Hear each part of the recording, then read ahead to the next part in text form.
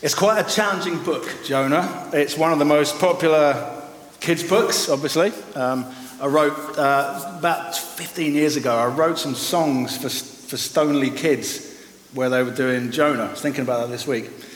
And pretty much none of the things I'm about to talk about are in any of those songs, basically. So the kids' songs say all the good stuff. I'm going to quote one of the songs, not one of the ones I wrote, but one of the kids' songs today. And there's some historical inaccuracies in some of the kids' songs. Some of it's accurate, some of it's not. But the next 20 minutes or so is gonna challenge our sense of morality and our perception of God's grace, and actually just how deep and how wide and how amazing the mercy of God is to people that don't deserve it. We're not going to ask or answer the question, if God, why evil? There's a really good book, Sarah, if you can put that, thank you. There's a really good book that I read recently by Norman Geisler called If God, Why Evil? And it goes into methodically asking and answering, bit by bit, well, how can there be a God if there is evil? It's a really good book. There's lots of good books, but that's one of the ones that I've found recently is really good. So I'm not going to ask that question today, but I am going to try and ask and answer the question, if evil, why mercy? If there's evil in the world, if no one deserves to be saved, how can a holy God choose to be merciful? I'm going to try and ask and answer that. There will be some things in the next few minutes which, I know there's some 11-year-olds here. There's going to be some history which is going to be quite challenging. So if you've got kids with you that might struggle with some of the historical actions of people in Nineveh, then that's just a quick warning. I mentioned it to my 11-year-old son this morning who's here and said, is this going to be a problem for you? And he said, no. So, yeah, that's fine. The only thing he said to me, actually, was don't wave your arms too much when you're preaching. You do that. So, I will try not to. Okay. I'm going to try not to. So last week, Ollie quoted from Psalm 145. I watched the live stream last week. Ollie quoted from Psalm 145, and he led people here in prayers of repentance, thanking God that he's slow to anger. I was watching online, and that phrase, God is slow to anger, is also in the book of Jonah. It's also in the book of Exodus. And it's a good thing that God is slow to anger. I'm aware that I'm just waving my arms. The fact that God is slow to anger was a good thing for Moses. It was a good thing for Abraham. It was a good thing for David and Jonah and Paul, the thief on the cross. We talk about the thief on the cross, this person that led a horrendous life of crime and sin, and deservedly was crucified next to Jesus, who didn't deserve to be there, turns to Jesus with almost his final breath, puts his faith in him, and Jesus says, you're forgiven for all the things you've done. And it's kind of easy to gloss over, hang on a minute, this person had lived a horrendous life right to his final breath, but Jesus still turns to him and says, your faith has saved you. And that's part of the challenge of Jonah, kind of looking at morality and ethics and sin and seeing that the grace of God can completely take that away, completely forgive it. So it's a good thing for us, good thing for you and me. And the book of Jonah, one of the things it forces us to also do is ask the question of ourselves, am I always pleased that God is slow to anger? Because it's kind of easy to say, thank you, Lord, you're slow to anger. It's not always easy to believe what we're saying and thank God that he's slow to anger. So I want to start by asking some questions. The reason for these questions will become apparent as we go, but just to get you thinking first of all. First question, do you believe that anyone, literally anyone, so a thief on the cross with his dying breath, who genuinely repents and puts their faith in Jesus will be saved? Now, probably, I'm assuming, we're all thinking, yes, I'm guessing. I'm actually not going to ask the question, does anyone disagree, because then we'll get into a thing. And the reason I kind of put the word genuinely there is to kind of try and cover the big conversation that this question throws up. But Romans 10, verse 9 says, if you declare with your mouth Jesus is Lord and believe in your heart that God raised him from the dead, you will be saved. So at one point in her life, that's what Bonnie did. And now she's saved for eternity and with him. And that's it. And that levels everything. And that forgives everything she ever did that was an affront to God, because if you do that, you will be saved, which is amazing news. Next question I want to ask. Do you believe that there is any sin that would exclude, again, a genuinely repentant sinner from being saved? Now, at this point, probably, in fact, when I went through this with Clive the other day and kind of just said, here, Clive, this is what I'm thinking of talking about, Clive began to interrupt me halfway through that, saying, yeah, but. At this point, if you can put the next bit up, Sarah, at this point, probably some people are thinking, but Jesus talked about an unforgivable sin, so surely there's something. The unforgivable sin, sinning against the Holy Spirit that Jesus talked about, is rejecting him and denying that he's God. And at that point, if that's the truth for you, God can't forgive you. Because we've just seen that the way that we get saved is declare with our mouth that Jesus is Lord, believe in our heart that God rose him from the dead, and we're saved. And if we don't do that, we can't be saved. So you're not going to accidentally sin against the Holy Spirit. You're not going to wake up one day and go, I hope I don't blaspheme against the Holy Spirit today. And probably if you do wake up and think, I hope I don't blaspheme against the Holy Spirit, you're not going to, because you're concerned that, you know what I mean. So I would suggest, and I hope you'd agree, there's no sin you can commit which would preclude you from being saved. Again, this could lead to longer conversations, and that's fine if it does. Another question. Is there anything that is impossible for God?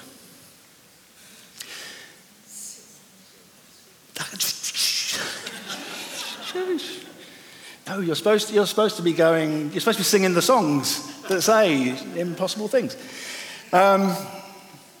If God does impossible things, and nothing is impossible for he 25 years ago. But some of you already said, it's impossible for God to lie.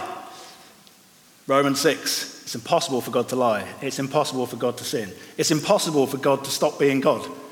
It's impossible for God to create a rock which is more powerful than him, because he can't create something more powerful than him, because he's infinite and everything he creates is finite in this realm and so on. So there are some things that are impossible for God, and we'll come to another one a little bit later on, okay? Final question before we get into Jonah. Can you think of anyone who doesn't deserve mercy from God? And you might be looking at the person next to you and going, you don't deserve mercy from God, possibly. But you open your phone app. Sam, are you looking at Lindsay? She said none of us actually deserve mercy. There you go. It's amazing. All the answers are perfect. It's good. No, there's no one that deserves mercy from God. No one. Literally no one. So you can open your phone app, and we will later, in part of the challenge of this, look at current events. You can open your phone app and go, that person definitely doesn't deserve mercy from God. Definitely not. Well, also, neither does Lindsay. And neither does John. And neither does Charlie. And definitely Clive. Definitely. None of us deserves mercy from God. The Bible says so. Okay? And we know it. We know it. And it's going to be a challenge. When we look at this, it's going to challenge our sense of morality and ethics. Now, we all worship something. Every single person on earth worships something. All of us worship something. There's a picture on screen this is a depiction of Israel worshipping the golden calf. So where they said, we've had enough of waiting, build us a golden calf, we'll worship that now.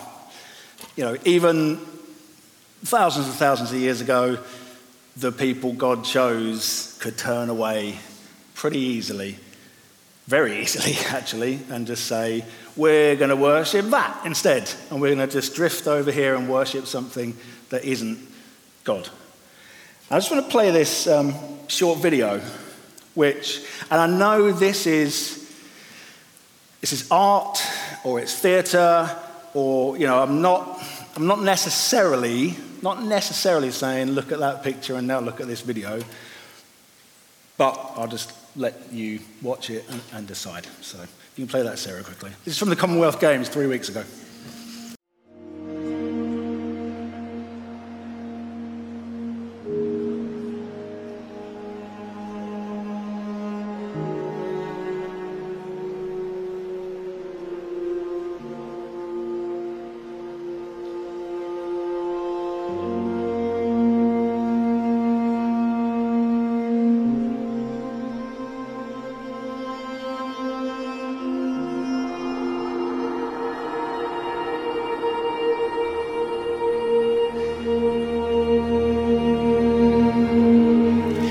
I'll let you decide.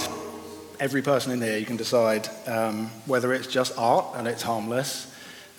For me, it doesn't look accidental, and it doesn't look like, well, the Bullring Centre is in Birmingham, so that's fine.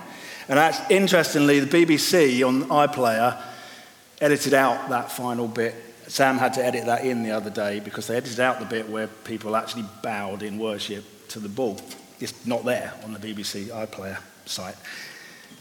And my suggestion, I will come back to this a bit later, my suggestion is, in 21st century England, we're not that much different to Israel saying, we're going to worship something and it will be that. And we all do it. We all can do it. So into the book of Jonah. A quick synopsis of Jonah. The Bible verses for this won't be on the screen. The synopsis will, and I'll read the Bible verses. So if you've got the book of Jonah open, we'll head into that, but I'll read these verses as we go here. In a nutshell, this is what happens. God calls Jonah to get up and go to Nineveh to preach to the Assyrians because, as it says, their evil has come up before me.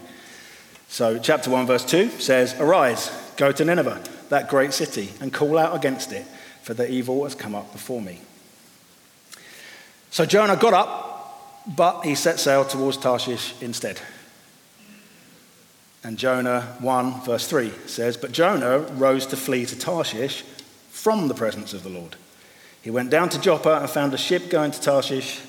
So he paid the fare and went down into it to go with them to Tarshish, away from the presence of the Lord." Jonah isn't lethargic or lazy. He's not doing what God's asked him to do because he can't be bothered. He gets up and goes somewhere else, probably further away than Nineveh would have been. Nineveh would be modern-day Iraq. Jonah set sail from southwestern side of Israel. And there's kind of conjecture as to where Tarshish would be, but it could be southern Spain, or it could be Italy, or it could be Lebanon. But it's a distance away, basically. It's a great distance away. So if you're going to get up and go somewhere away from the presence of the Lord, you've got to really want to get up and move away from the presence of the Lord, which is very sad on Jonah's part. So God, in his sovereignty, provides transport, the whale, or probably more accurately, a big fish rather than a whale, to take Jonah to Nineveh anyway. And Jonah 1, verse 17 says, "The Lord appointed a great fish to swallow up Jonah, and Jonah was in the belly of the fish 3 days and 3 nights. Then when Jonah got to Nineveh, he preached a very short message of repentance. Very short message. Chapter 3, we'll come back to chapter 2 later, towards the end. Chapter 3, verse 4 says, "Jonah began to go into the city, going a day's journey, and he called out, 'Yet 40 days, and Nineveh shall be overthrown,'" which is a pretty short preach and a pretty to-the-point preach.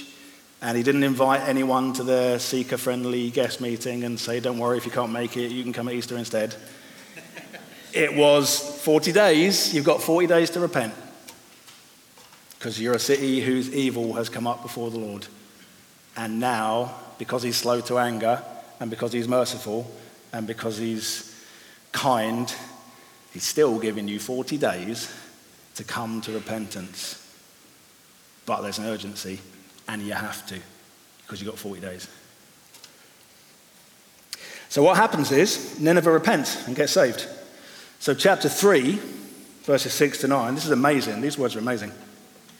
"The word reached the king of Nineveh, and he arose from his throne, removed his robe, covered himself with sackcloth, and sat in the ashes. And he issued a proclamation and published through Nineveh, by the decree of the king and his nobles, let neither man nor beast, herd nor flock taste anything.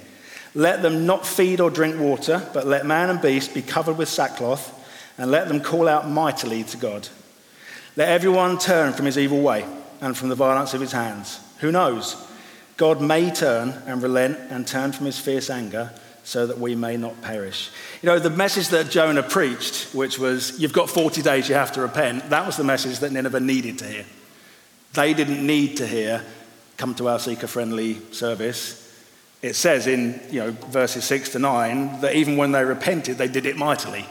They did it angrily and aggressively, because that's who they were. They were an aggressive people, and they needed to kind of aggressively throw themselves on the mercy of God. God always talks to us how we need him to talk to us. And if we do need a seeker-friendly guest meeting, I'm not knocking seeker-friendly guest meetings. If that's what we need, is that what you and I need? That's what you and I need. The people of Nineveh needed, you have to repent. And actually, for some of us, the message needs to be, you have to repent. You do. You have to repent and turn to God. So, in chapter 4, Jonah is angry with God for saving them.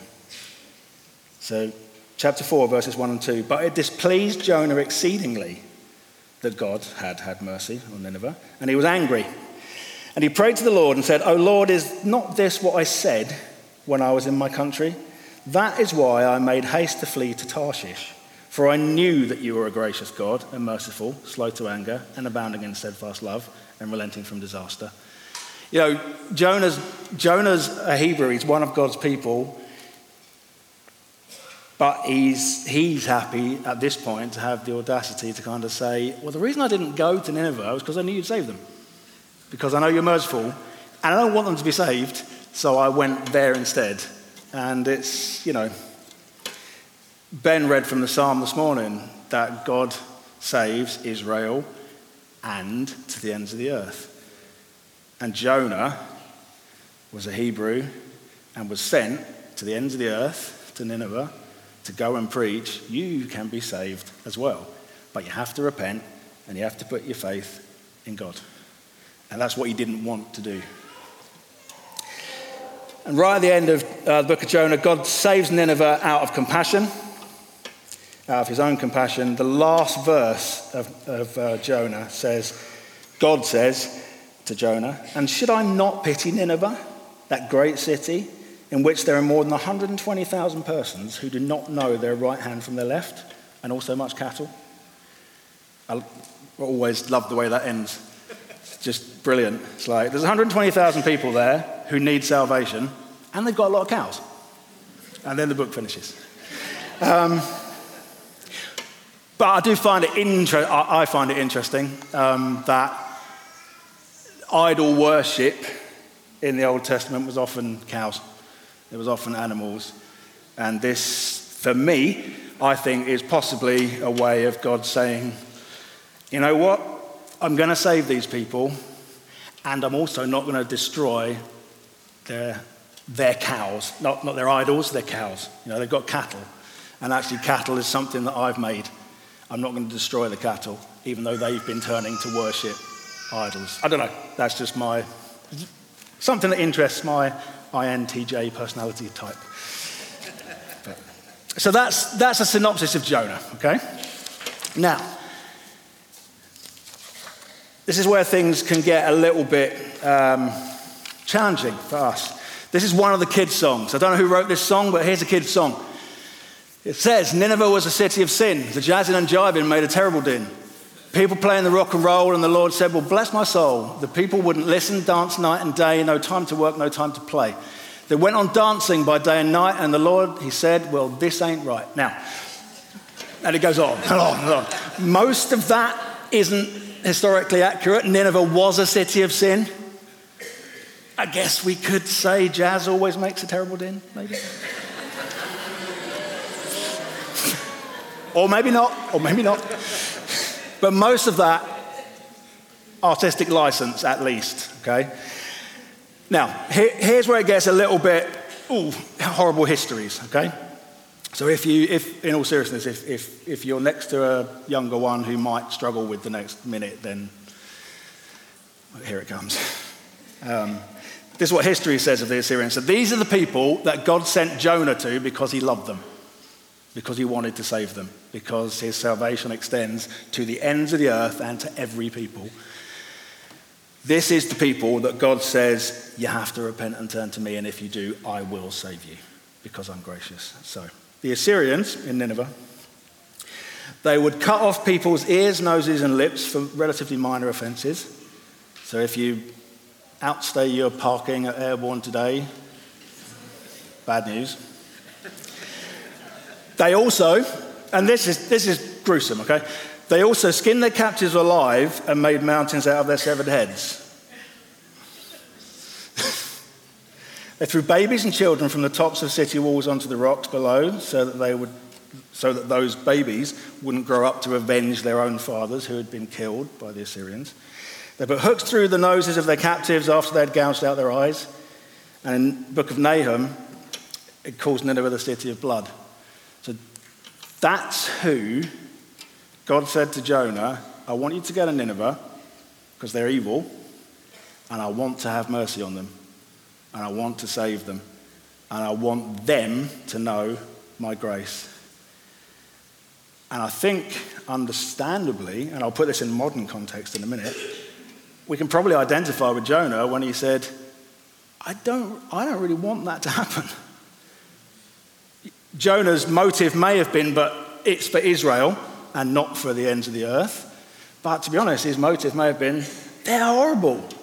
They're murderers who skin people alive and make mountains of severed heads. And I don't want them to be saved. And probably fair enough, humanly speaking, that's a fair point. And there's a challenging verse in Matthew that Jesus says, and in this context, and in light of who the Assyrians in Nineveh were, this is a really hugely challenging pair of verses. Jesus said, for just as Jonah was 3 days and 3 nights in the belly of the great fish, so will the Son of Man be 3 days and 3 nights in the heart of the earth. And we'll get into chapter 2 in a minute of Jonah.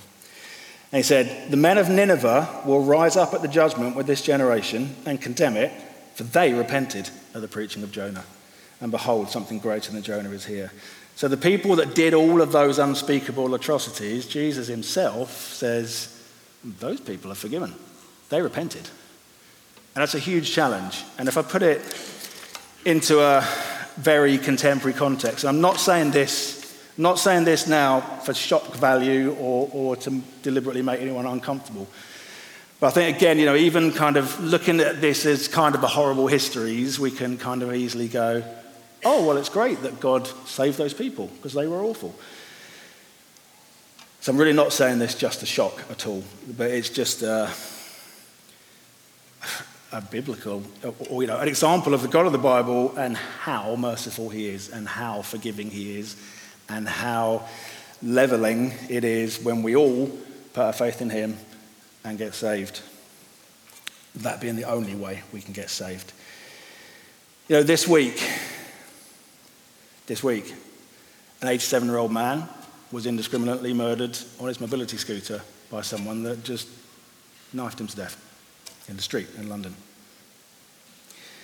And I guess the question is, and we all know the answer to this question, if that man, if the person that killed the man truly repents and puts his faith in Jesus, just like Bonnie did, and just like Alan did, and just like David did, and just like you have, and I have, if the person that committed that horrendous act of sin, if he truly turns and puts his faith in Jesus and repents, does he get saved just as Bonnie did? Yes. And that's a challenge. And it should be a challenge. And that was the challenge to Jonah, that I don't want this to happen. And possibly even more chillingly, and this is, I was thinking this through last night. I've got 3 kids. My youngest daughter's 8. And a 23-year-old has just been arrested this week for assaulting a 6-year-old girl in Manchester. If that 23-year-old man truly turns and repents and puts his faith in Jesus, can he be forgiven for every sin he's ever committed, even assaulting a 6-year-old girl? Yes, that's how far the grace of God actually extends. And it's difficult to comprehend that it goes that far. But every time we do sing songs and read from the Bible and have contributions where we're talking about how incredible the grace of God is, it literally goes that far. Now, notwithstanding, forgiveness doesn't mean justice is ignored. God can be merciful and just. And there's currently someone that's been arrested for murdering an 87-year-old man, and he is going to prison, and he deserves to be in prison. And if he gets saved in prison and puts his faith in Jesus and repents, he will stay in prison because he needs to be there, and he deserves to be there, and he's committed a crime that keeps him there. So I'm not in any way suggesting this is commuting a sentence and offering a pardon for a civil crime at all. Same goes for the 23-year-old that assaulted the girl.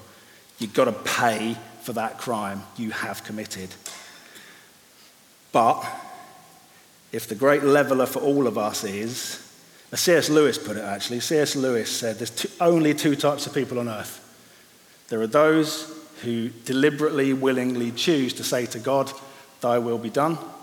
And there are those who reluctantly, in the end, God says to them, thy will be done. And we all choose to either put our faith in Jesus or we choose not to put our faith in Jesus. And the grace of God does extend to Nineveh and people that skin people alive.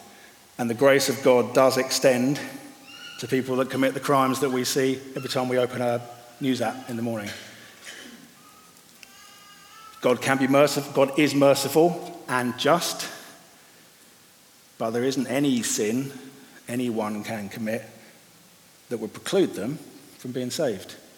And that's really what we're saying every time we do thank God that he's slow to anger.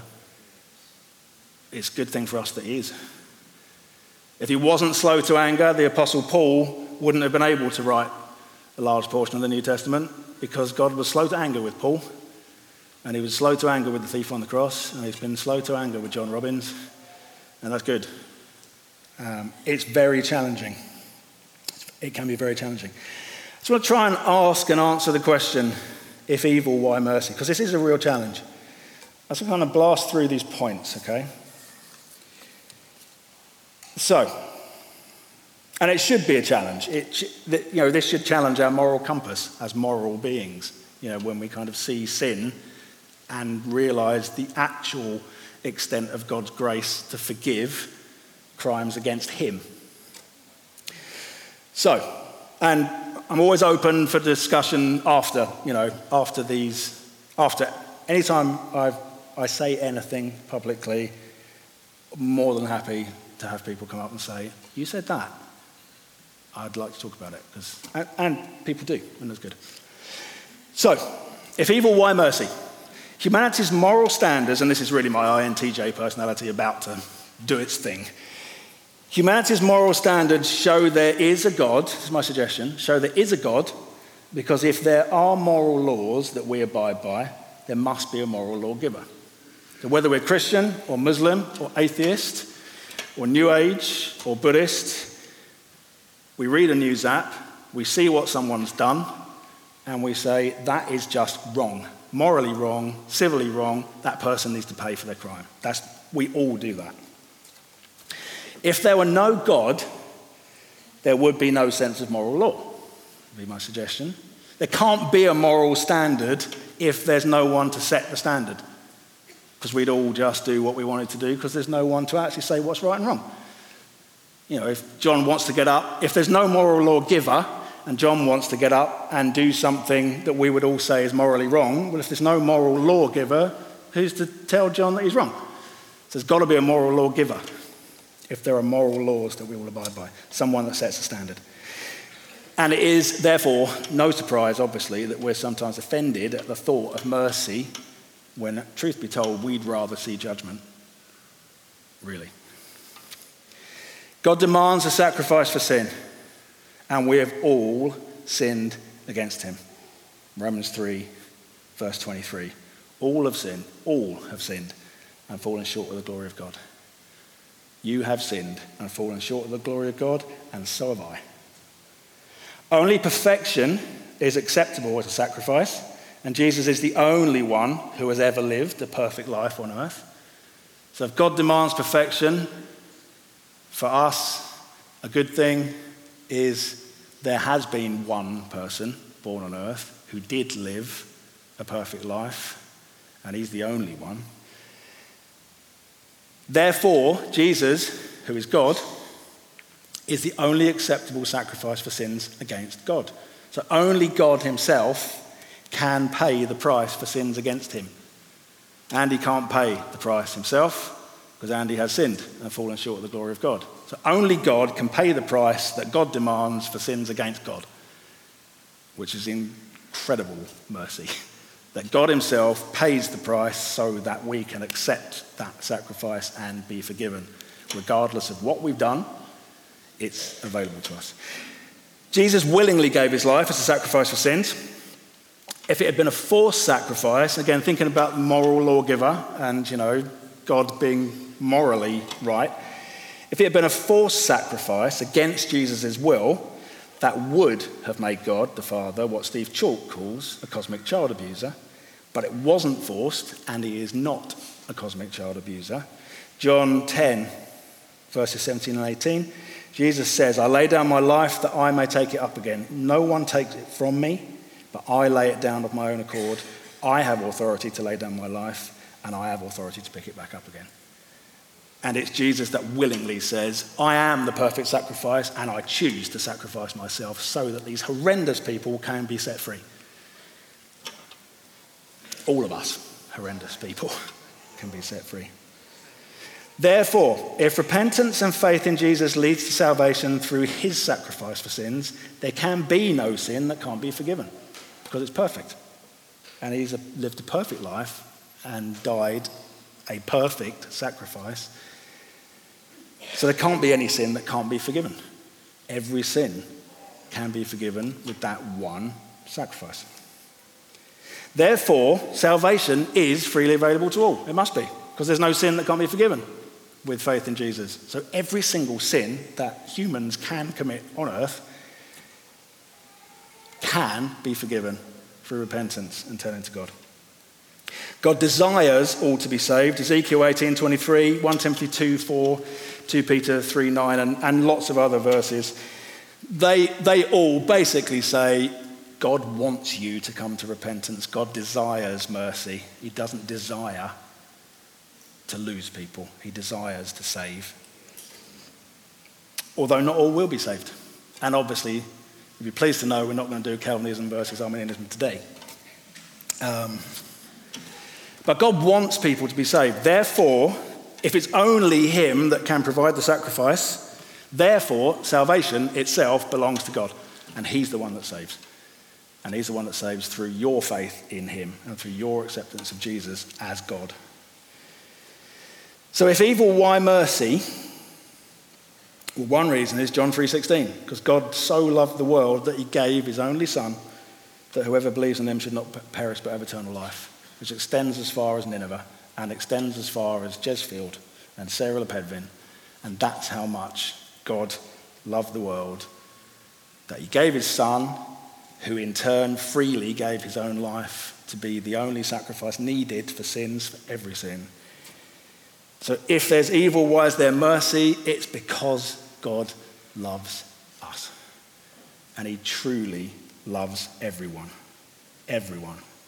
Jonah only wanted his own people to be saved. Jonah didn't want other people to be saved. But all of us have a choice. We either choose to worship God or we don't. We either choose to continue to worship God or we choose not to. We choose to give our life to Jesus and accept him as God, or we don't. And we all choose.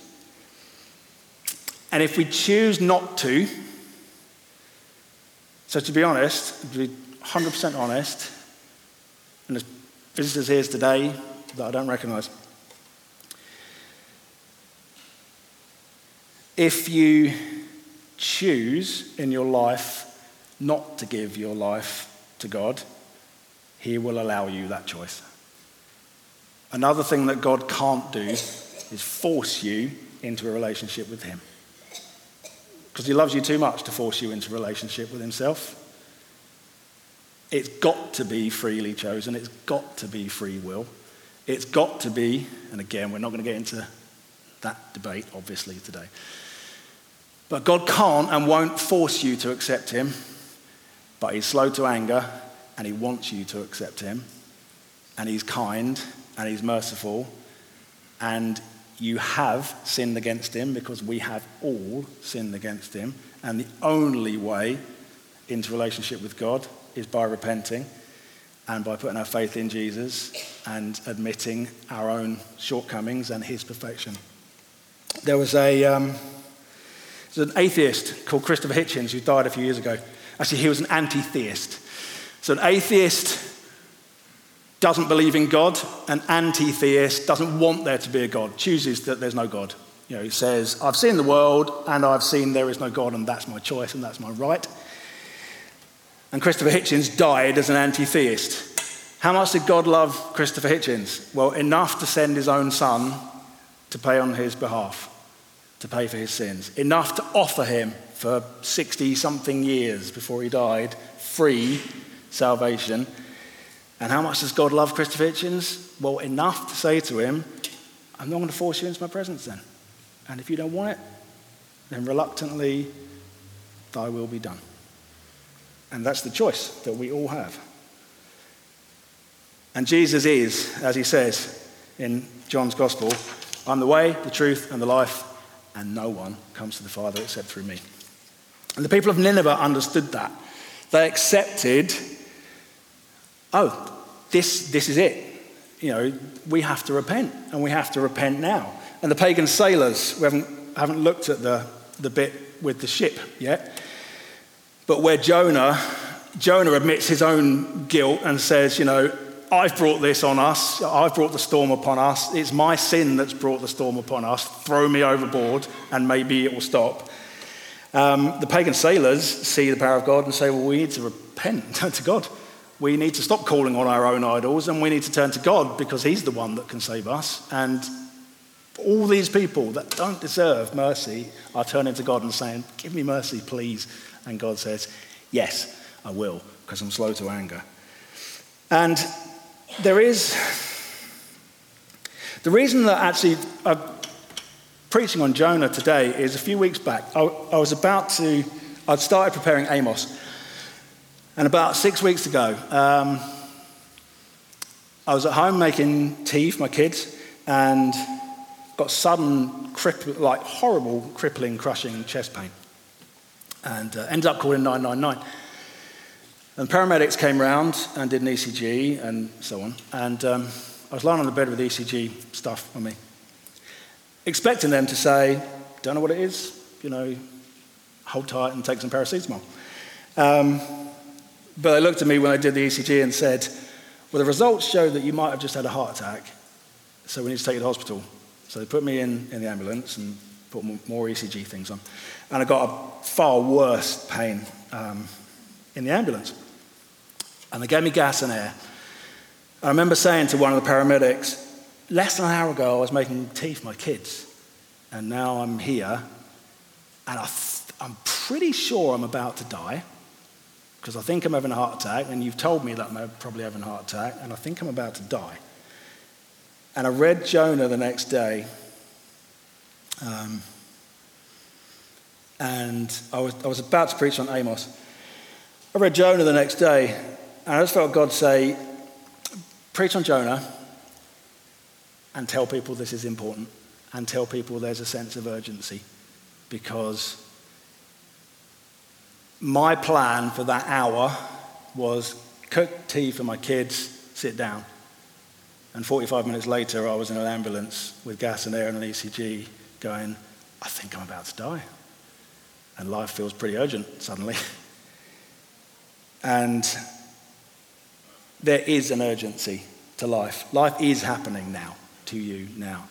And it might be like the people at the Commonwealth Games, or the picture before that. It might be that you've allowed this thing to kind of take you away from God as a thing. It's my job, or it's my friends, or it's whatever it is. It might be this Baal in your life. It might be this golden calf in your life that you're going, oh, yeah, I've let that in. I will turn from it, and I will turn back to God. But just like with Nineveh, God would say, do it now. Don't do it in 6 months. Don't keep turning away from me. Turn back towards me, because I'm merciful. And I sent my son to die on your behalf, to be in relationship with you. And if you're here and you don't know Jesus as your Saviour, and Sophie, who was leading the meeting, texted me the other day and said, I really think we need to do salvation, do a salvation altar call on Sunday. I texted her back and said, well, that's how it ends. That's how this ends, by saying, actually, Jesus is the only way to salvation and forgiveness. And to be honest, you don't know there's going to be a tomorrow. We just don't. And I know I might be playing bad cop to everybody else's good cop, but it's true. And when I was lying in the ambulance thinking, I think I'm about to die, my main thought was, I'd rather not. Actually, I don't feel like I've had much warning. And there's things I want to do. But when I was in the hospital, actually, I was lying there thinking, okay, I'm about to get out and go home, but I know that one day I won't. I remember lying in the hospital thinking, there is going to be a day where I don't get out of here alive, and I go to be with Bonnie and Alan and David, which is good. But if you don't know Jesus as your Saviour, don't be like Christopher Hitchens, who said, I'm going to just choose that there's no God. Because if that's the case, as God did with Christopher Hitchens, he'll say, then thy will be done. I'm not going to force you. And I know this is heavy and I know this is challenging, but this is the length and breadth and depth of the mercy of God and the love of God, and that Jesus died to pay for you to be in relationship with him is the most important decision you could ever make. But it is a choice, and God's not going to force you. And he's going to say, I offer you salvation freely. Do you want it? The band want to come back up, please?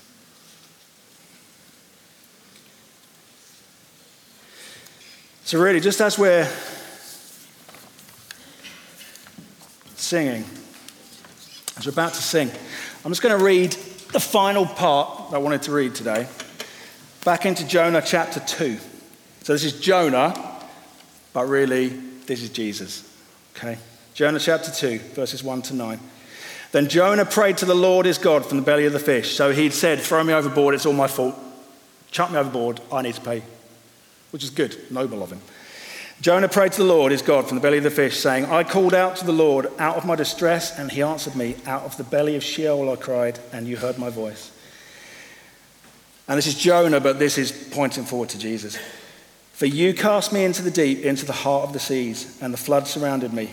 All your waves and all your billows passed over me. Then I said, I'm driven away from your sight, yet I shall again look upon your holy temple. The waters closed in over me to take my life. The deep surrounded me. Weeds were wrapped around my head at the roots of the mountains. I went down to the land whose bars closed upon me forever, yet you brought up my life from the pit, O Lord, my God.